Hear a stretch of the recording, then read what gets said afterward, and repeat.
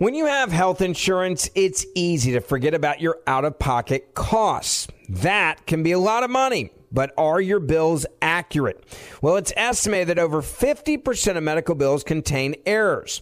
HealthLock can help you. HealthLock technology securely connects with your insurance and flags any overbilling, wrong codes, and fraud. You can even have HealthLock work on your behalf to get money back from select past bills. To date, HealthLock has helped its members save over $130 million. So to save, visit healthlock.com today. That's healthlock.com today. You're listening to American Shadows, a production of iHeartRadio and Grim and Mild from Aaron Mahnke.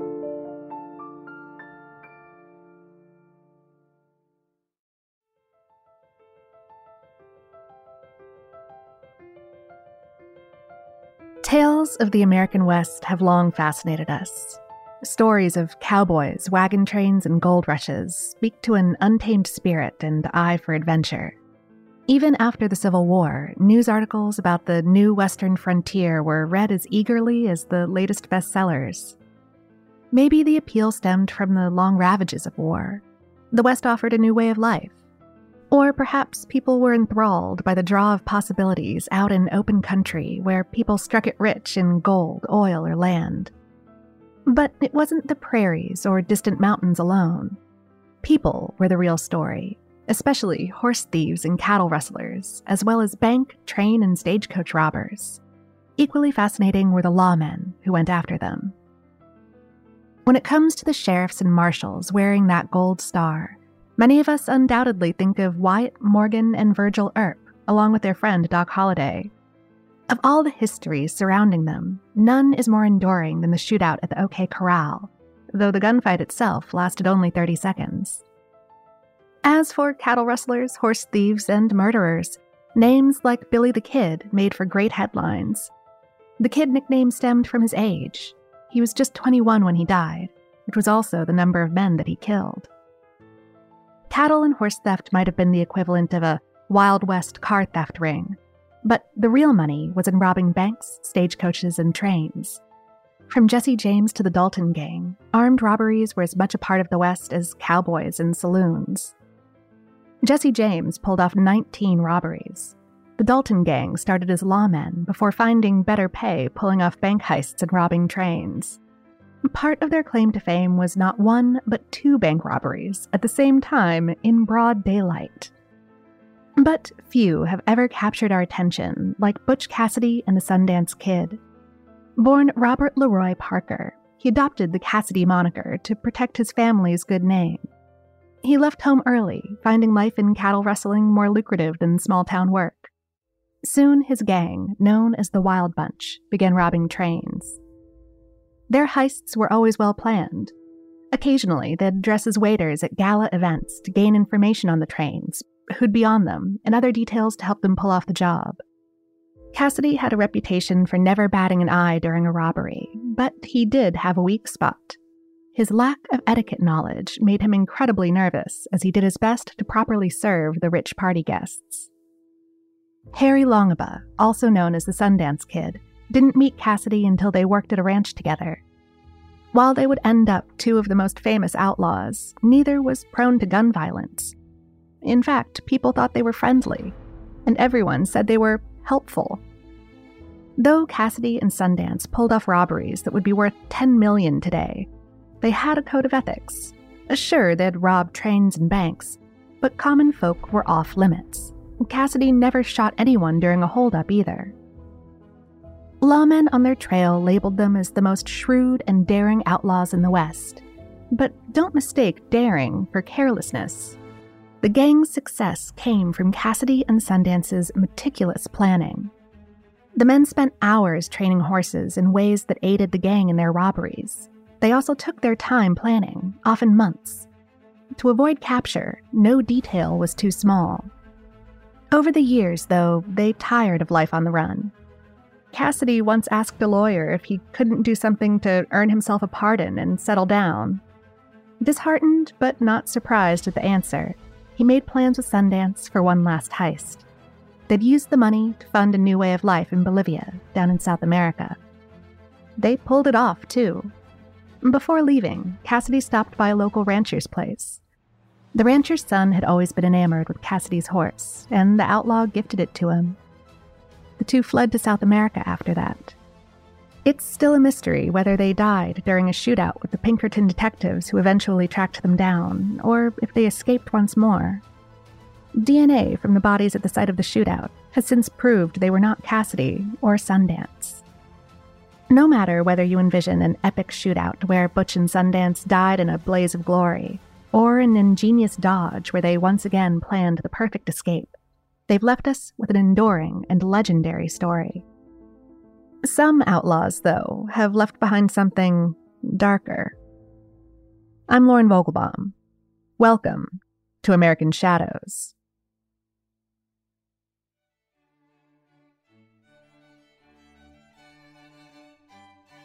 His name was Georges Frédéric Manus. Maybe you've never heard of a French Wild West outlaw, but Georges was born in Montbéliard, France, on March 20th of 1834. He was married there, too, to Lucie Mathilde Emilie Nardot. The two shared deep roots in the area and soon became parents to a boy. All seemed well until Georges left his family and traveled to America on April 17th of 1862. While that alone wasn't unheard of, plenty of immigrants established themselves in America before sending for their families, but George didn't. He cut ties and changed his first name to George and his last name to Parrott, like the bird but with a second T.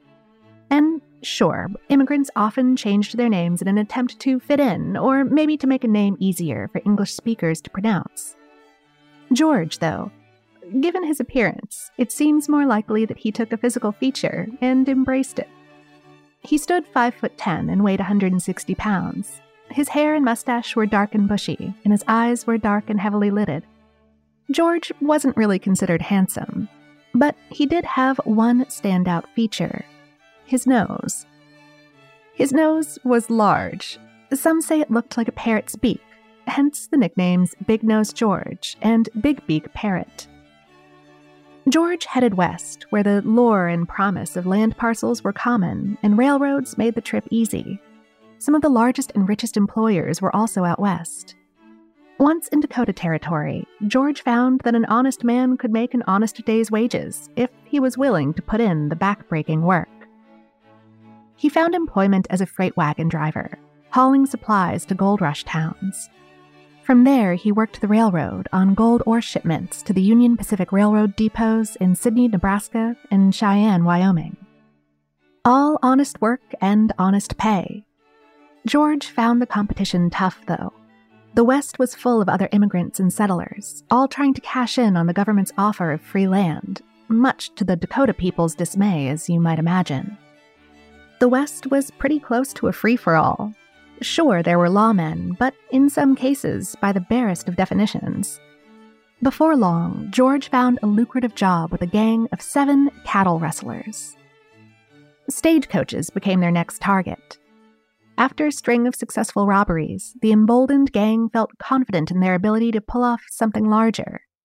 This time, they set their sights on the Union Pacific Railroad. Probably inspired by the finesse with which Butch Cassidy and the Sundance Kid pulled off train robberies, George and the gang might have thought it would be an easy payday. They'd leave the gold. It was heavy and made fast getaways difficult. Instead, they set their sights on the payroll money that should be on board. But George and the gang didn't train their horses, nor did they infiltrate elite parties to glean information on their intended target. They went with the basic knowledge that the train sometimes carried payroll. On Sunday, August 17th of 1878, they took a page from other outlaws and loosened a spike along a desolate stretch of track near Medicine Bow. When the train derailed, the rest would be easy. All they had to do was wait. Unfortunately for the outlaws, a large crew of repairmen arrived ahead of the train to check the tracks. They hadn't thought of this. One of the gang members wanted to kill the servicemen, but George and another member thought missing linemen would raise a red flag. Frustrated, the would-be robbers had to wait in hiding all day until the repair crew left before removing the spike again. Their lack of planning became their undoing. Missing spikes had become a popular technique among train robbers, and the repairmen reported the incident upon their return. The train stayed at the station while George and the others waited for it to arrive. When it didn't, the gang realized their mistake and fled. Authorities weren't far behind, though.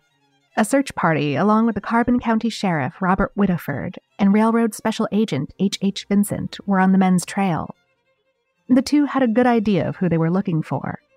George and the others had been spotted in the area just days before.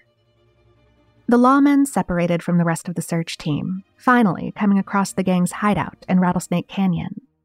Finding evidence that the camp had recently been vacated, they knew they were close. They just had no idea how close.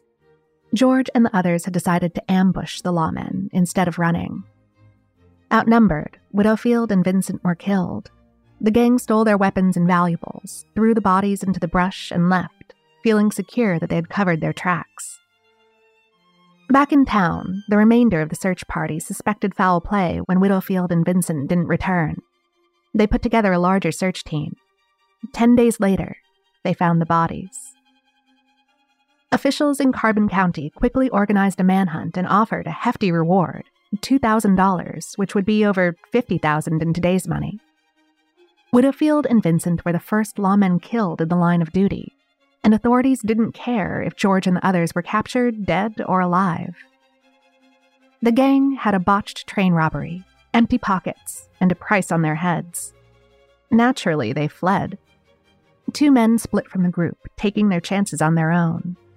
For a short while, it looked like this plan worked. Their luck wouldn't hold, though. A string of bizarre twists soon began to unravel their plans. And, little did they know, things were about to get worse.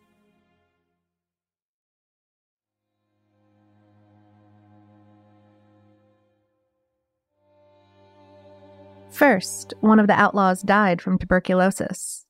Another, Dutch Charlie Burris, made the mistake of staying too close to town, and the authorities captured him within weeks.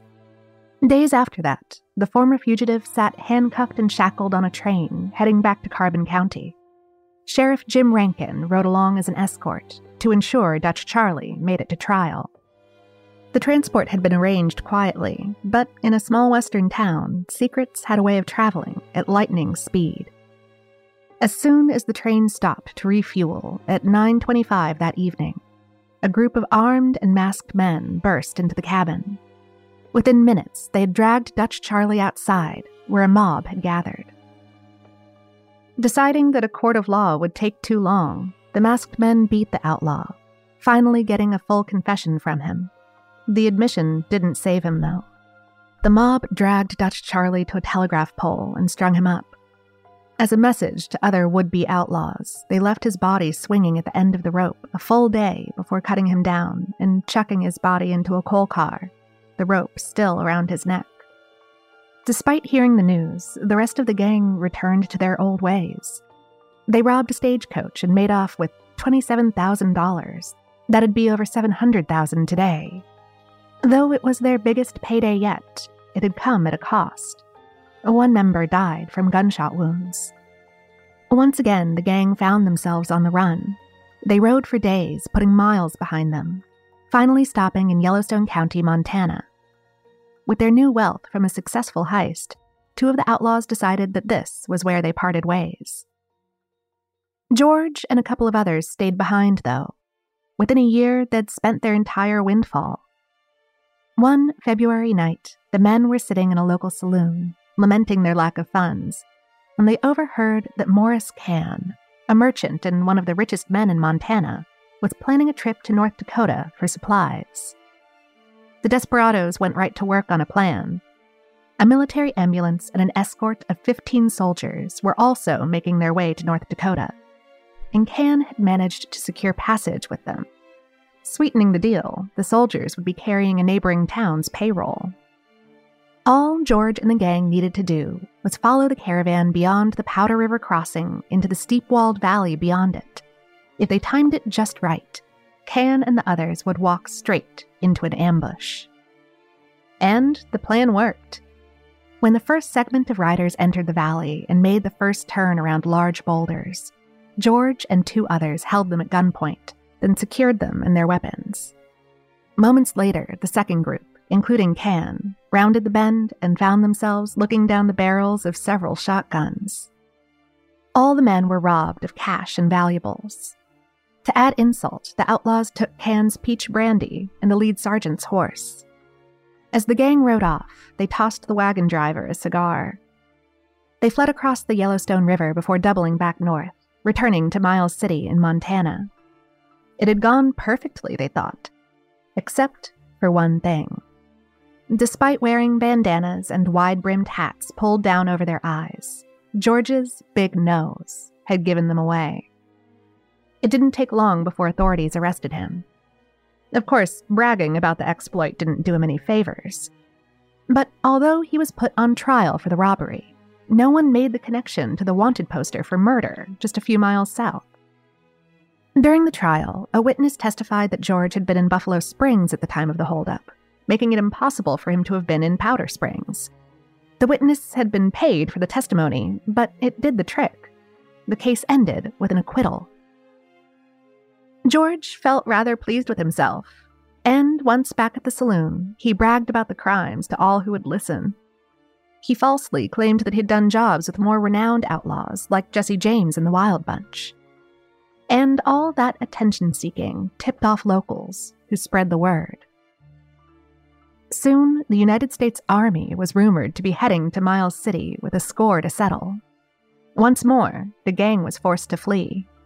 They made their way 300 miles north to Rocky Gap, where the men took ranch jobs while keeping an ear out for stagecoach runs. When the men weren't working, they spent the evenings at another local watering hole, planning to rob a paymaster's wagon due to arrive from Helena. But the wagon's escort party proved too large to take on. Without many stagecoaches, opportunities proved few and far between, and the gang headed back to Wyoming. After failed attempts at multiple robberies and run-ins with angry and well-armed ranchers, they returned to Miles City.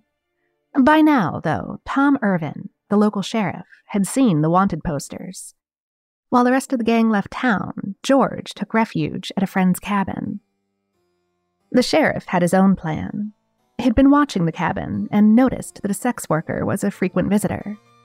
Irvin struck a deal with the woman, who reported back to him. Irvin hired 2 additional deputies, both of whom George wouldn't know. They posed as prospect buyers to scope out the property. The first time the men showed up, they were met with rifles. When the men presented no threat, George let his guard down. On the second visit, the deputies were greeted unarmed. Then the sheriff came out of hiding, and George was hauled off to jail. Once more, the news traveled far and wide that another of the murdered lawmen's killers had been caught. Time hadn't reduced the anger of the people living in Carbon County. If anything, it burned hotter and brighter than it ever had before.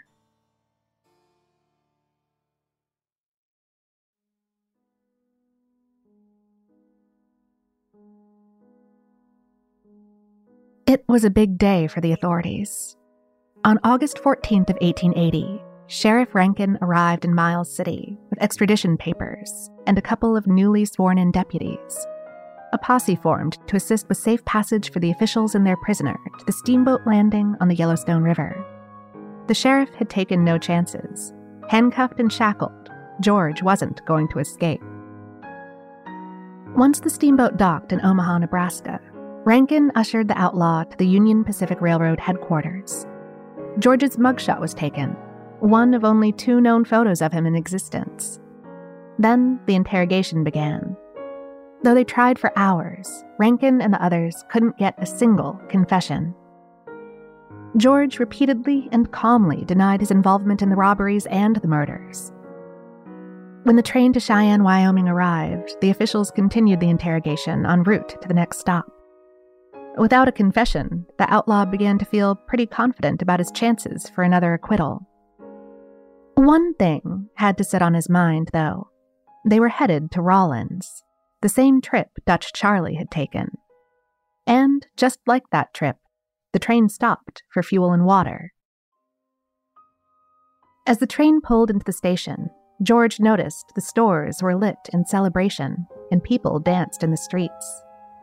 Detecting that their prisoner seemed nervous, Rankin and the deputies recounted the night the crowds had strung up Dutch Charlie. They took turns telling the story, how the mob had dragged him to his fate. They spared no detail.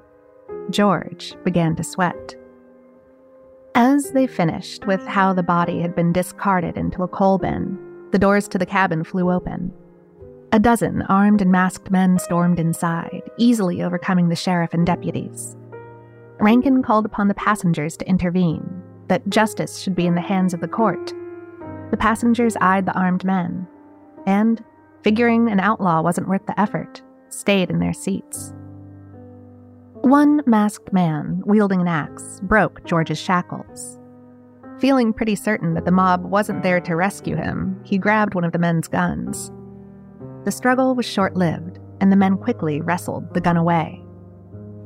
They dragged George off the train. The train platform was a sea of angry men and women, each of them calling to string him up. Some demanded to know why he had killed the lawmen. Still protesting to the bitter end, he denied both the robbery attempt and the murders. His persistent innocence acted like a fuel to a fire. Another angry round of string him up erupted. More hands grabbed him, and as they hauled George from the platform, the chanting and cheering continued. He begged them to shoot him instead, but they ignored his pleas. They dragged him down the street to a corral.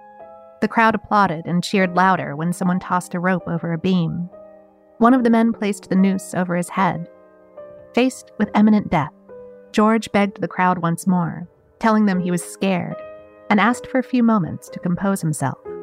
The crowd quieted down and waited. Finally, George confessed, at least somewhat. He admitted that he was part of the gang and that they'd killed the men because, as the old adage says, dead men told no tales. It had been Dutch Charlie's idea, he insisted. Then he waited to see what they'd do.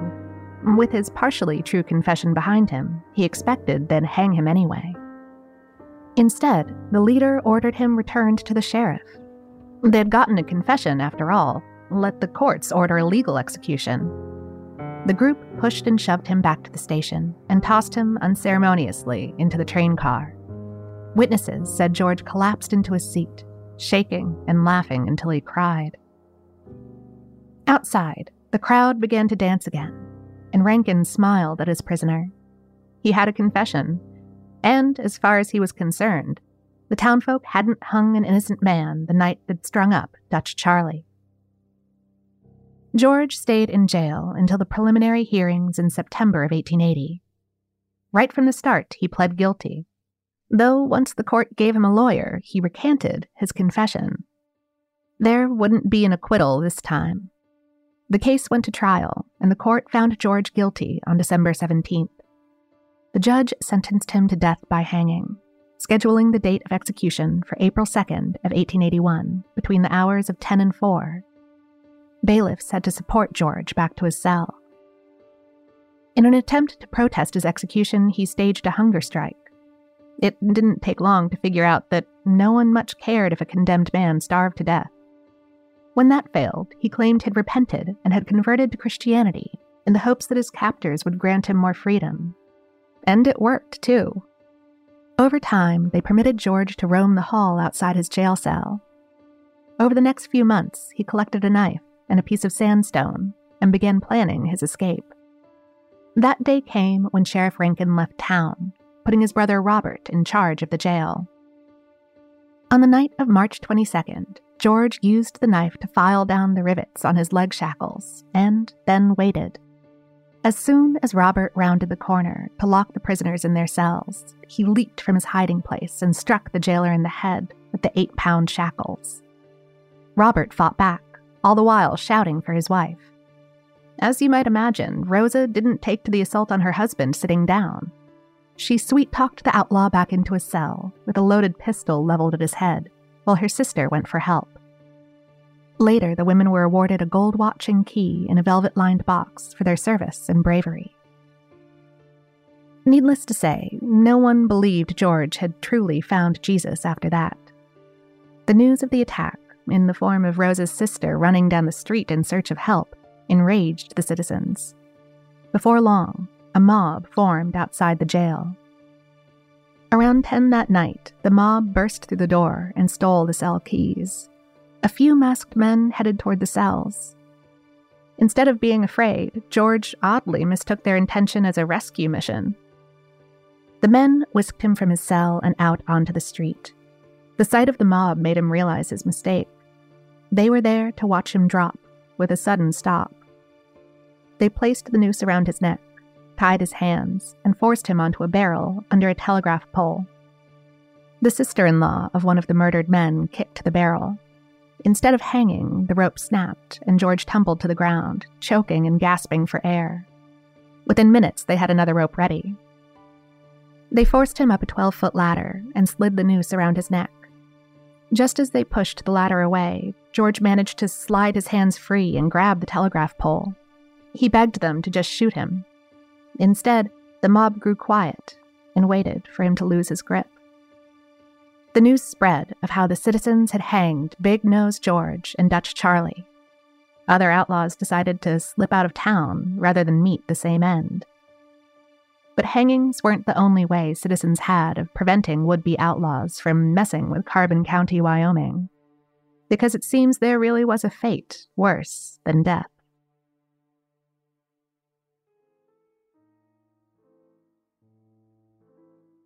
No family stepped forward to claim George's body.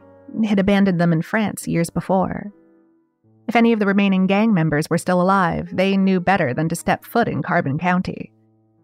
But his corpse was claimed by 2 doctors and their medical assistant. Doctors McGee and Osborne studied criminals, and they had a keen interest in George's brain. Surely there had to be some abnormality that might explain his criminal behavior. First, they made a death mask of George, then sawed off the top of the dead man's skull. An autopsy of the brain turned up no clues, though. Disappointed, they decided to use the body for, well, other things. Assistant Lillian Heath, who would eventually go on to become Wyoming's first female physician, took Big Nose George's skull cap as a souvenir.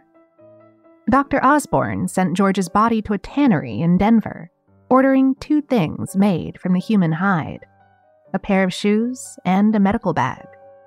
The rest of the remains were dismembered, placed into a barrel, and buried. Dr. Osborne was quite proud of those shoes. When the people of Wyoming swore him in years later as governor, he wore them to the inauguration and the ball that followed. And then time moved on.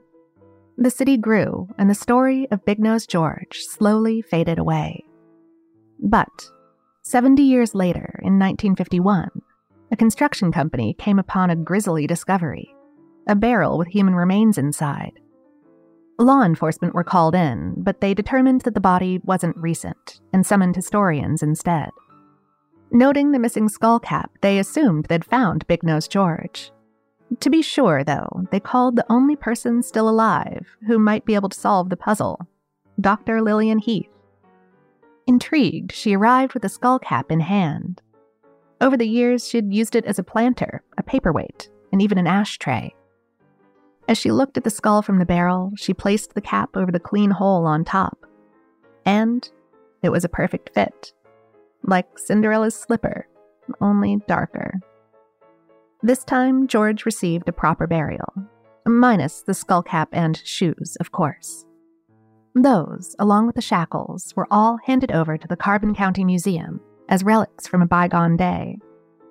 The medical bag, though, has never been recovered.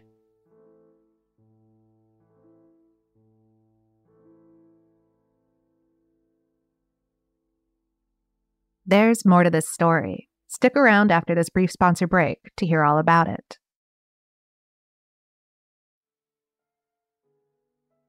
Like many of us, you might think identity theft will never happen to you. But consider this. There's a new identity theft victim every 3 seconds in the U.S. That's over 15 million people by the end of this year, equal to the populations of New York, Los Angeles, and Chicago combined. Even worse, identity theft victims often don't even know they're victims. That's why LifeLock Identity Theft Protection alerts you to identity threats, even the ones that don't show up on a credit report, like data breaches, fraudulent bank transactions, loan and credit card applications, and crimes committed in your name. If your identity is stolen, your own dedicated LifeLock U.S.-based restoration specialist will work to fix it. LifeLock protects you in ways that you simply can't on your own. Join now and save up to 25% your first year at LifeLock.com/iHeart. That's LifeLock.com/iHeart to save up to 25%. Identity theft protection starts here.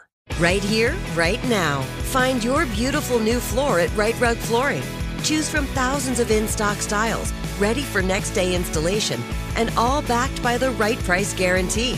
Visit rightrug.com. That's RITERUG.com today to schedule a free in-home estimate or to find a location near you. 24-month financing is available with approved credit. For 90 years, we've been right here, right now. Right Rug Flooring.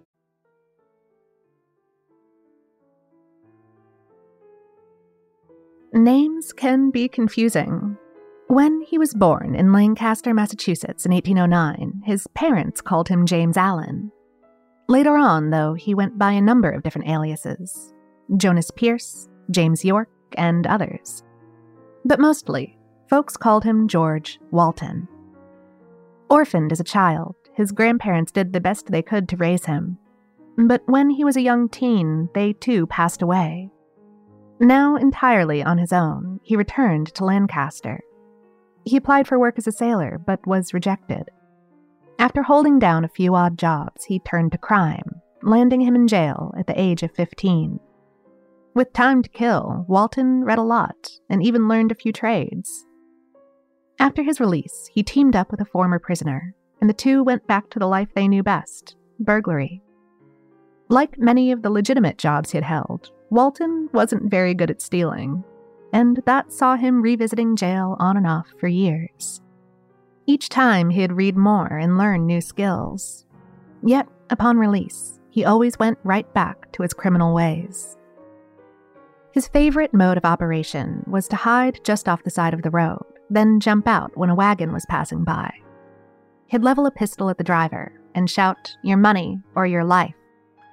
Normally, people chose their life, tossed him their money, and fled. But that didn't happen when Walton tried his routine on a large and rather intimidating traveler named John Fenno. When Walton made his usual demand, Fenno briefly paused to consider the offer, and then chose both. Walton had never been challenged before, and it took him by surprise. Before he could back up his threat, Fenno leapt from the wagon, and the two fought. Moments later, Walton fired his pistol, grazing Fenno's chest. Realizing he'd just shot a man, he fled. Authorities offered a $1,000 reward for his capture, forcing Walton to go into hiding. The reward money proved too tempting to one of his own criminal friends, and the man turned him in. Walton was convicted on February 21st of 1834 and sentenced to serve time at the state penitentiary in Charlestown. Yes, he was headed back behind bars yet again, a common theme for his life. This visit turned out to be a life sentence, though, but not because a judge said so. You see, while he was in there, George Walton contracted tuberculosis. And apparently, the fatal illness changed him. That, along with a surprise visit from John Fenno. Walton spent his last remaining days in jail writing his own memoir. When he finished, he asked the warden to make 2 copies, and then have each bound into a book, but not with ordinary leather. No, he requested that his own skin be used as a cover. And, amazingly, the warden followed through with it. After George Walton died in 1837, the warden kept his promise and sent the body to a tannery and the memoir to a printing press. 2 copies were made. One stayed with the warden, and the other went to none other than George's last victim, John Fenno. Both men kept those books for the rest of their lives. Eventually, one copy found its way to the Boston Athenaeum's collection. And every year at Halloween, the library puts the book on display as part of their spooky offerings. It's unclear how that copy ended up in the library's collection. Some believe Fenno's daughter, feeling a lot less enamored with the book than her father, donated it after inheriting his estate. But the second copy?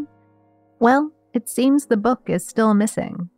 Maybe it's in a private collection, or perhaps it's sitting forgotten in an attic in someone's home. Either way, I think it's fair to say that George Walton's journey has come to a dead end.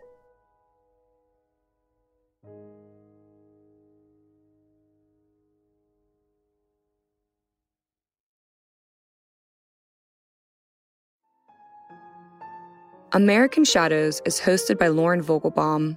This episode was written by Michelle Muto with researcher Robin Miniter and produced by Miranda Hawkins and Trevor Young with executive producers Aaron Mahnke, Alex Williams, and Matt Frederick.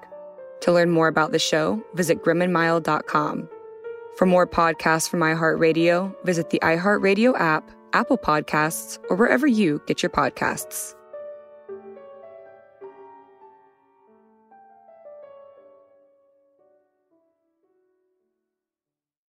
Right here, right now. Find your beautiful new floor at Rite Rug Flooring.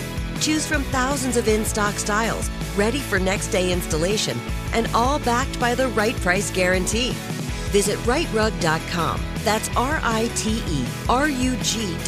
today to schedule a free in-home estimate or to find a location near you. 24-month financing is available with approved credit. For 90 years, we've been right here, right now. Rite Rug Flooring.